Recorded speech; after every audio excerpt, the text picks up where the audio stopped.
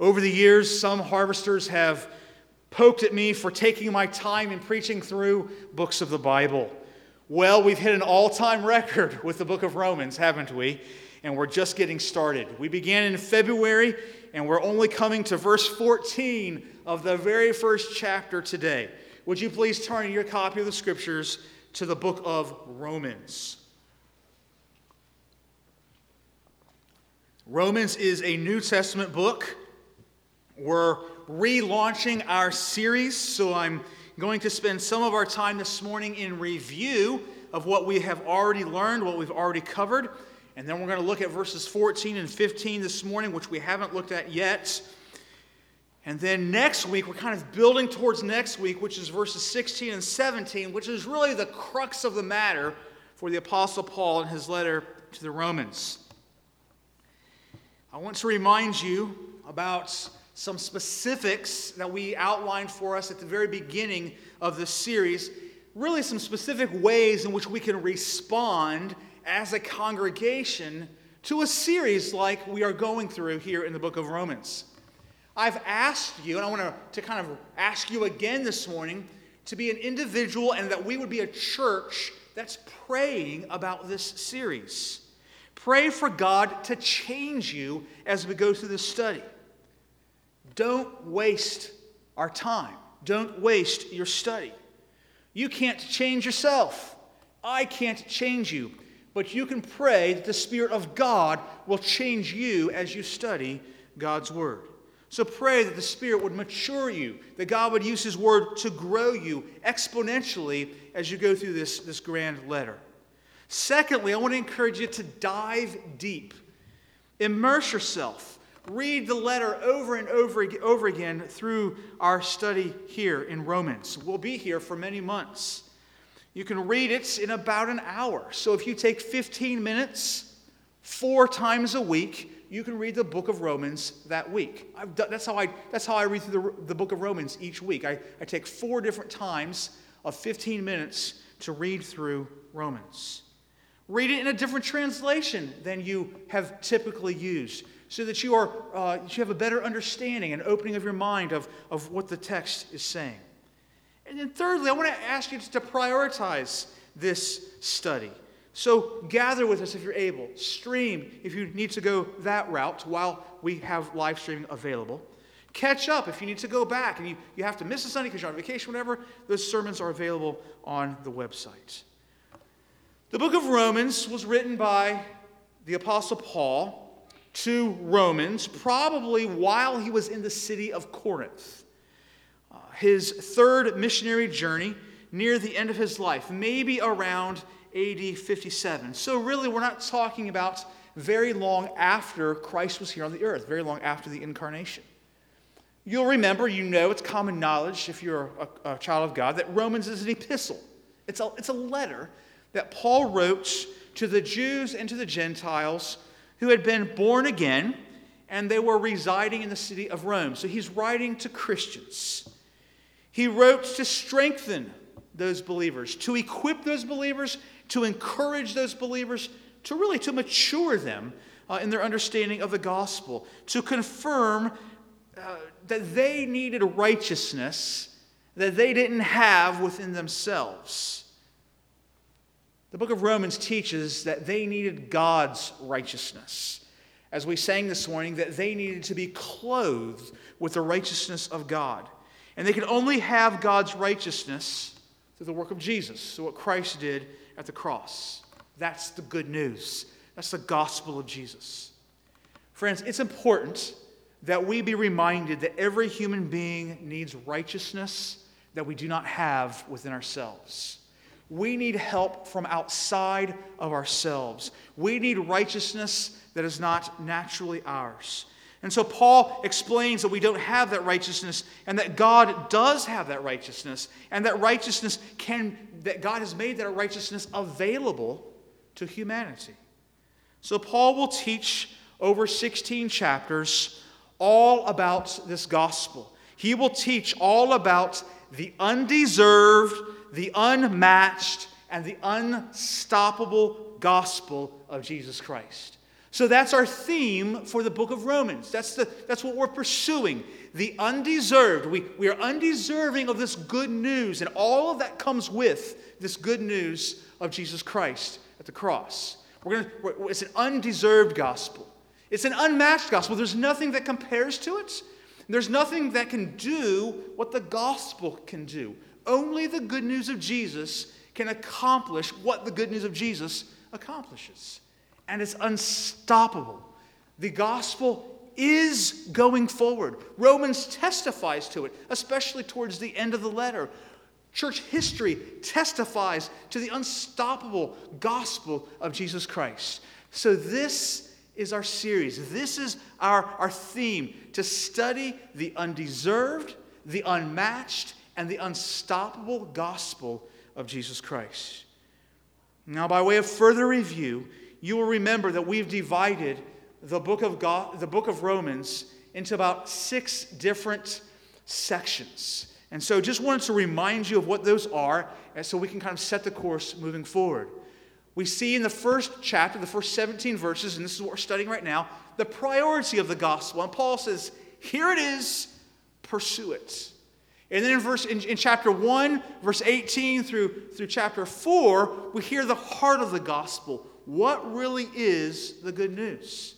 And then Paul takes about 4 chapters to look at the assurance of the gospel in chapters 5, 6, 7, and 8. And we come to that grand passage at the end of chapter 8, assuring us that the gospel, and of all of the gospel, holds for us.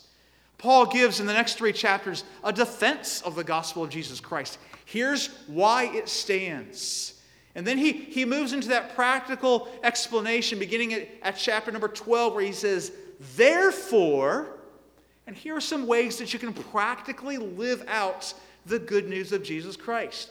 And we've been considering those even through the recent months. We've been considering things in chapter 13 like obeying those the authorities over us. In chapter 14 of how we get along with others and how some hold some days as being sacred and revering those days and some don't. And some hold masks and some don't. And you know how you can apply it in your own way. So we've seen some of those in chapters 13 and 14. The transforming power of the gospel. How we live it out. And then Paul concludes his letter to the Romans by telling us, by explaining and testifying of the advancements of the gospel of Jesus Christ. So let's begin again in Romans chapter number 1. And I want us to read this morning the first 17 verses as we consider that first section. It's a short section, a short division, the priority of the gospel of Jesus. I'm going to read a couple of verses, make some comments, kind of to remind us of what we've already learned as we've walked through several of these verses already. Please follow along from Romans chapter number 1. Paul, a servant of Jesus Christ, called to be an apostle, separated unto the gospel of God, which he had promised beforehand by his prophets in the Holy Scriptures. We see the work of God in a life that prioritizes a gospel. So if we have a life that prioritizes the gospel, we can identify the work of God in that life.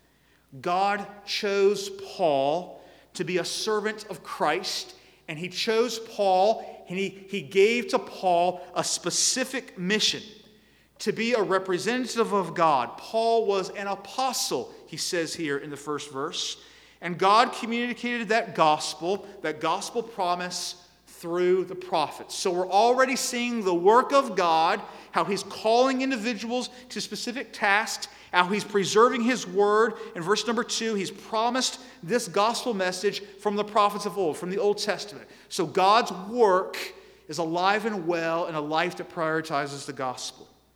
Verse 3, concerning his Son, Jesus Christ our Lord, which was made of the seed of David according to the flesh, and was declared to be the Son of God with power, according to the Spirit of holiness by his resurrection from the dead.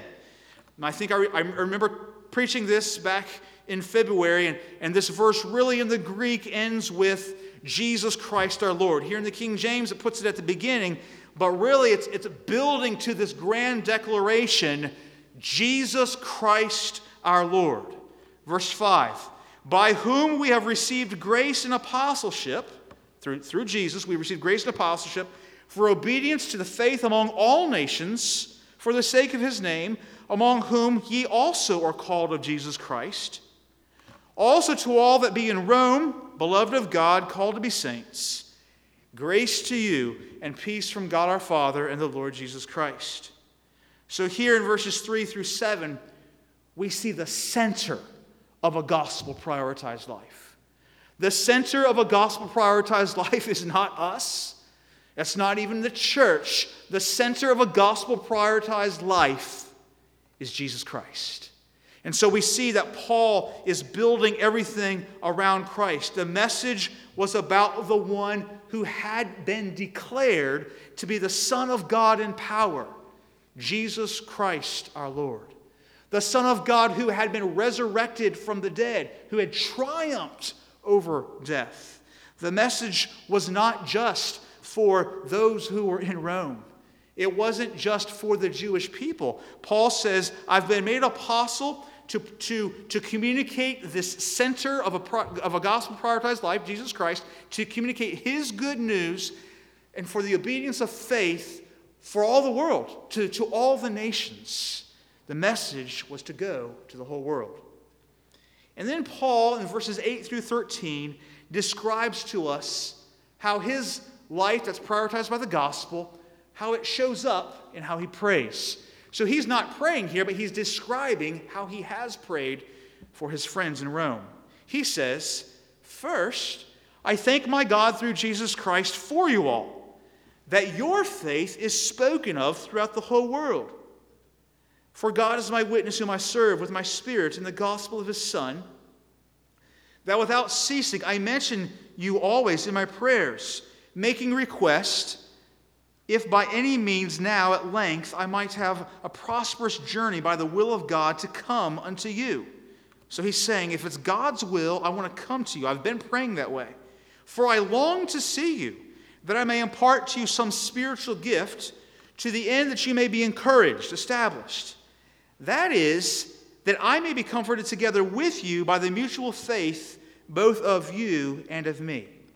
So Paul, his life is clearly prioritized by the gospel, and that life that exemplifies itself in his prayers. So he's praying with thanksgiving. He's praying with thanksgiving for the faith of the people in Rome. Friends, if you don't know how to give thanks to God, if you're struggling to pray through the connection group list, and you don't know how to always pray for people in your connection group, one of the things that you can always pray for, you can always do, is you can give thanks for the faith of your brothers and sisters in Jesus Christ. You can give thanks that someone in your connection group has faith, believes that Jesus Christ is the way, the truth, and the life. Paul is giving thanks for the faith of these Romans. He's also praying with diligence. He's prayed over and over again that he would be allowed, that he would be somehow permitted to come and to visit his friends, his brothers and sisters in Rome. He hasn't met them yet, but he calls them beloved because he knows that they are his brothers and sisters in Christ. He wants to come see them, so he's praying over and over and over again. Friends, when we have the gospel prioritized in our life, we will pray in the same manner. Let us not grow weary in well-doing. Let us continue to ask of our God. If you have joined us on Wednesday evenings in our prayer service, we have this weekly since the beginning of Harvest. We come together as God's people, we have time in the Word, and then we pray. And some people that we've been praying for years and years and years. We've been praying for God to draw them to himself in salvation. And you know what? Sometimes we've been able to backspace over those lines and erase those names off the back of the prayer guide because those people have come to faith in Jesus. This is what we are to pray. We are to pray diligently. Whether it's for someone's salvation, or it's a physical need, or it's a growth need, a spiritual growth need in someone's life, we are to pray with great diligence, with pursuit. Paul sets an example for us. He also is praying for a desired fruit. I love just seeing his pastor's heart here in verses 11 and 12. He says, I want to come to you and impart to you some spiritual gift to the end that you may be established. Wow, what a great pastor. He just wants to encourage them. He wants to give them the gospel message so that they will be encouraged in their faith. Because what do Christians need? We need encouragement. We need encouragement to persevere, to endure through all of the junk that's going on in our life, day to day, week to week, year to year. We need encouragement to continue to flee from sin, to say no to the devil. We need to be established. And so Paul is saying, I long to see you. I long to be with you in order that, so he's praying for desired fruit, in order that I may, to give you some spiritual, impart some spiritual gift to you, that you may be established. I want to see fruit in you.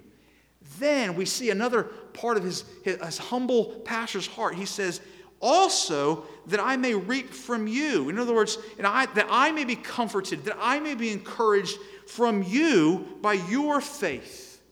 Paul says it's a two-way street.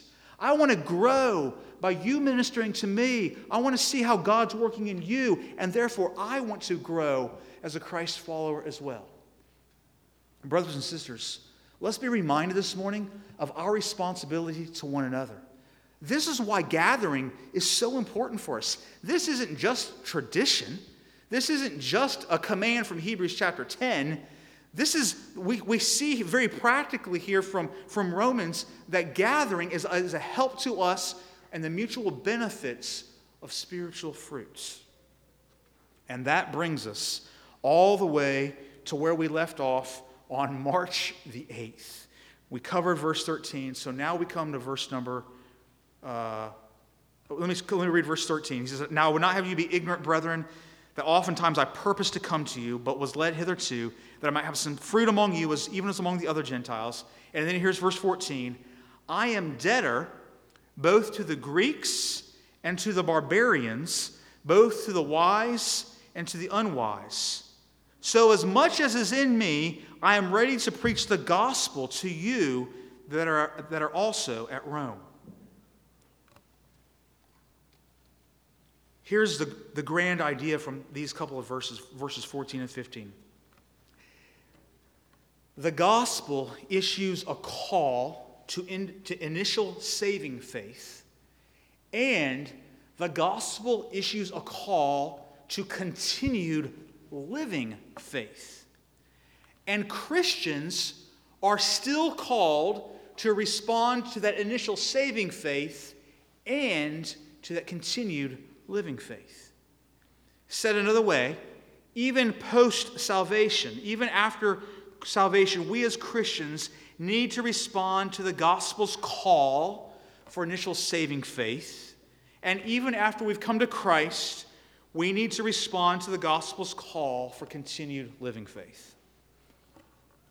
We like availability, don't we? So if we're placing an order online or on Amazon or wherever else you order from, you like to hit go to carts, and after you see the price and you agree to it, you like to see the word available, or will ship tomorrow, or will be at your doorstep in a couple of hours, or whatever it is. And we like to know that something is available, that's in stock. I remember back to the summer of 1994, and if you were born in the 2000s or later, 1994 was not that long ago, believe me. But I remember back to the summer of 1994, I first met Tara, and it was in a group event. But even after that event, I sent out some spies because I wanted to investigate whether or not she was available. I mean, I knew that I was available, but I wanted to know that she was available so that I could ask her out so that neither of us would ever be available ever again. Amen? And so I wanted to know her availability. Paul is about to go to this great big point in verses 16 and 17 about the gospel of Jesus Christ and how he's not ashamed of it.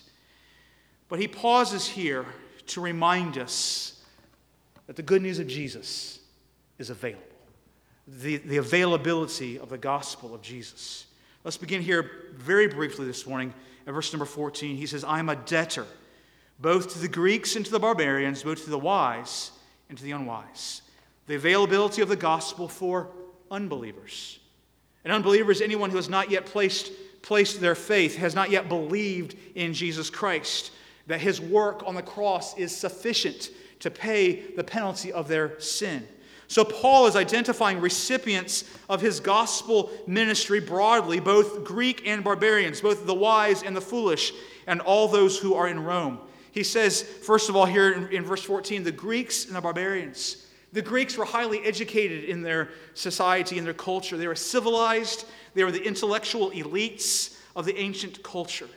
The Greeks were distinguished from the rest of the Gentiles who were considered to be pagan barbarians. So the Greeks were the highly intellectual crowd of Paul's day. God sent Paul to proclaim the gospel to the learned of this world. The Greeks referred to the non-Greeks as barbarians. Interestingly, barbarian was a result of speech patterns, and when Greeks heard outsiders, foreigners talk, it sounded like they were babbling, they were stammering, and they said for the word barbaros, and they were saying bar, bar, bar. So eventually they started calling them barbarians because they were not able to articulate some specific speech patterns. So barbarians did not speak Greek. Greek was the language of the educated. What do we learn here? God sent Paul to proclaim the gospel message to the unlearned of this world. It doesn't matter how smart you are, you still need the gospel. We have a bunch of PhDs in our congregation. We have many people who went to Bible college or to seminary. We have people who can explain and recite a good amount of Scripture. We have people that can diagram Hebrew and Greek. We have people that can defend their theological position with great persuasion. But none of those people are without the need of the gospel. All of those people, regardless of their academic achievement or mental prowess, are in need of the good news of Jesus Christ. Your intellect may be and your strong education may be top-notch, but that does not erase your need of the gospel. Maybe you're on the other side. Do you ever feel disadvantaged because your lack of academic background? Or maybe it's not academics. Maybe you think that you're at a disadvantage because of an ethnic background, or because you have been ostracized in some way because of that. Or it could be the same with your financial situation. Maybe you feel like a barbarian in some situations. And this is where we must be careful as Christ followers. This is where we can mess up as Christians. If we communicate that the gospel, that Jesus went only to the educated and to the wise and to the wealthy and to the influential, that he went there first, we communicate inaccurately. We communicate unbiblically. And that's Paul's point. He was called to preach the gospel both to Greeks and to barbarians. The availability of the gospel is for a specific race, the human race. All of God's human creations need the gospel of Jesus. Paul was also called to preach to both the wise and to the foolish, he says in verse 14. Foolish would include those who feel safe in their own little system, maybe their own little religious system. They feel secure. New Testament Jews were like that. They resisted the gospel because they had built their own system of self-righteousness. Did you realize that's very common for Lancaster, Pennsylvania? It's not just Lancaster, Pennsylvania, but we have our own little systems of righteousness where we tend to feel secure, or we tend to deceive ourselves into thinking that we are secure, are safe. Maybe we think we can get our own little check marks for whatever it is in our box. You realize we all have different lines to put checks beside, right? For some people, it's church attendance. I'm never going to miss a church service, and so therefore I'm secure. Some people, it's the right clothing. Some people it's the right Bible translation. Some people it's the right music. We all have our own. Sometimes it's even amusing to think about how everyone has their own little hobby horse or their own little platform. That's foolish. Paul says, I'm here to preach the gospel to the wise and to the foolish. He's telling us that no religion can save us. Only God can save us. Everyone, educated, less educated, wise, foolish, all are in need of the gospel. The gospel is available to all, young, old. It's available for those in Lancaster, Beijing, Rome. The whole world needs this gospel. My friend, if you have never trusted in Jesus Christ, you don't know what it means to be a child of God, I invite you today to call upon the name of the Lord and be saved. Maybe you've been in church many times. You're very familiar with this gospel message, but you've never called on Christ. I invite you to do that today. And if you have further questions of what that might look like, please speak with us after the service. Contact us this week, and we'll be glad to show you from God's Word what it means to be a Christ follower. But if you've already trusted Christ, there is still an application for you among this availability as the gospel is available to unbelievers. The call is for unbelievers to have initial saving faith, but this also for us as Christ followers, the call is for us to continue to evangelize unbelievers. Paul says, I am a debtor to whom I preached, to these Greeks and to these barbarians, to these foolish and to these wise. The ESV says, I am under obligation. Paul owes a debt to God. He feels obligated to transfer that indebtedness to the people who need to hear the gospel. In a sense, Paul feels that he owes his life to every person that he meets. The gospel call for initial saving faith is not to be ignored by Christians because we've already had that saving faith. Rather, we see that call to initial saving faith and we go and speak of that out of our indebtedness to God. The great 19th century missionary to China, Hudson Taylor, had someone once suggest to him that the reason that he had given his life to the Orient was because he loved the Chinese people. Hudson Taylor replied, no, not because I love the Chinese, but because I have loved God. He loved God, so he went. He loved God, so he proclaimed. Is that how your life looks? Do you see yourself as a debtor to your neighbor, to a debtor to God to communicate the good news of Jesus to your neighbor, to our city, poor, rich, educated, uneducated, majority of people, minority of people? How often do we forget that the gospel is not just for us, it's for others too? How often are we stingy with the very news that communicates the generosity of God? Brothers and sisters, let's ask God to reveal to us ways in which we have failed to give back and to pay off the debt. Not that we can pay off the debt of our atonement, but to show our appreciation to God for the redemption that is ours. So the gospel issues a call for this initial saving faith, but in verse 15 we see the availability of the gospel for believers also.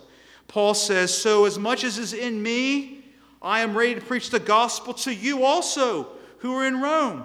So he told the Romans that he was ready to preach the gospel to them. They were already Christ followers. They were already children of God. And because the gospel issues a call for believers to continue to live in faith that they have in Jesus. The gospel addresses not only our initial need, but our ongoing need after we've come to Christ.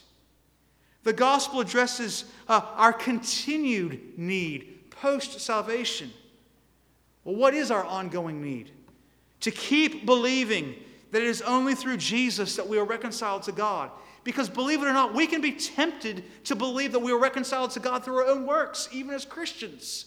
We can be tempted to believe that we are reconciled to God in some other way, even as Christians. We need this gospel message continually preached to us and rehearsed to us in order that we would keep believing that Jesus is the only way and Jesus, that we can be truly satisfied. Because we can be tempted, even as Christians, to believe that something else in this world, some kind of pleasure, some kind of event, some kind of substance will satisfy us. But the scriptures tell us that only Jesus satisfies us. We need this continued gospel message in order that we will keep trusting in the reality that because Jesus died in my place, I've been made a child of God. I can be tempted to forget that I'm the child of God and that I have all the benefits of being a joint heir with Jesus Christ. I need this gospel message in order to keep leaning into the hope that I can have in the face of all the sorrows of this life. Man, you turn on the news or you look at the news online or you hear of it somewhere and you hear of the sorrows, even in our own community in recent weeks. And you hear of the sorrows and you feel that the world is broken, as the song goes. And we feel the hardships and the darkness. I need the gospel message so I can be reminded and so I can continue to believe that Jesus is going to make all things new, that He's coming again, and that He's going to make everything better, and He's going to wipe away all of our tears. We need the continued gospel message coming into us to keep us believing that the shed blood of Jesus cleanses me from my sin. Therefore, I don't have to wallow in the guilt of my sin. I don't need to lay there and enjoy the sin. There's pleasure in sin for a season, for a short time. Rather, once I've confessed that sin, I can move on and I can continue in my walk with God. Not because I have enough strength to do that, not because I'm pulling myself up by my bootstraps and I'm going to work hard at disciplining myself to love God. No, I can leave that guilt behind because all of that sin is under the shed blood of Jesus Christ. One payment, once for all. Because at every turn in our lives, we're tempted to stop believing, to stop trusting, to stop resting, to stop hoping in Jesus. Christian, brothers and sisters of Harvest Bible Church, the gospel is available to you today. So Paul says, I'm eager to preach the gospel also to you who are in Rome, who are already followers of Jesus.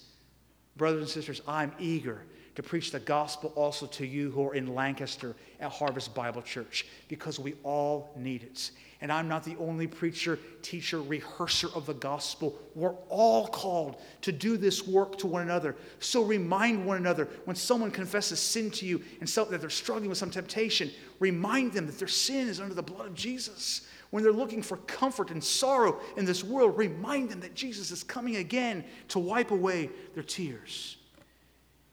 Christian, let's not look to the helps of this world. Let's look to the gospel. Let's not look to the comforts and the pleasures of this world, the temporary situation that we are in. Let's be comforted with this gospel. Let's immerse our life in the good news of Jesus Christ. Let's encourage one another with the reality of being moved from darkness into His marvelous light. Let's bring up our children with the good news of the great lawkeeper instead of bringing them up to keep the law themselves in order to be right with God. Let us, by the grace of God alone, champion, proclaim the undeserved, unmatched, unstoppable gospel of Jesus Christ. May it be true of your life as a follower of Jesus. By God's grace, may it be true of Harvest Bible Church in the days and months to come, should our Lord tarry. Let's pray.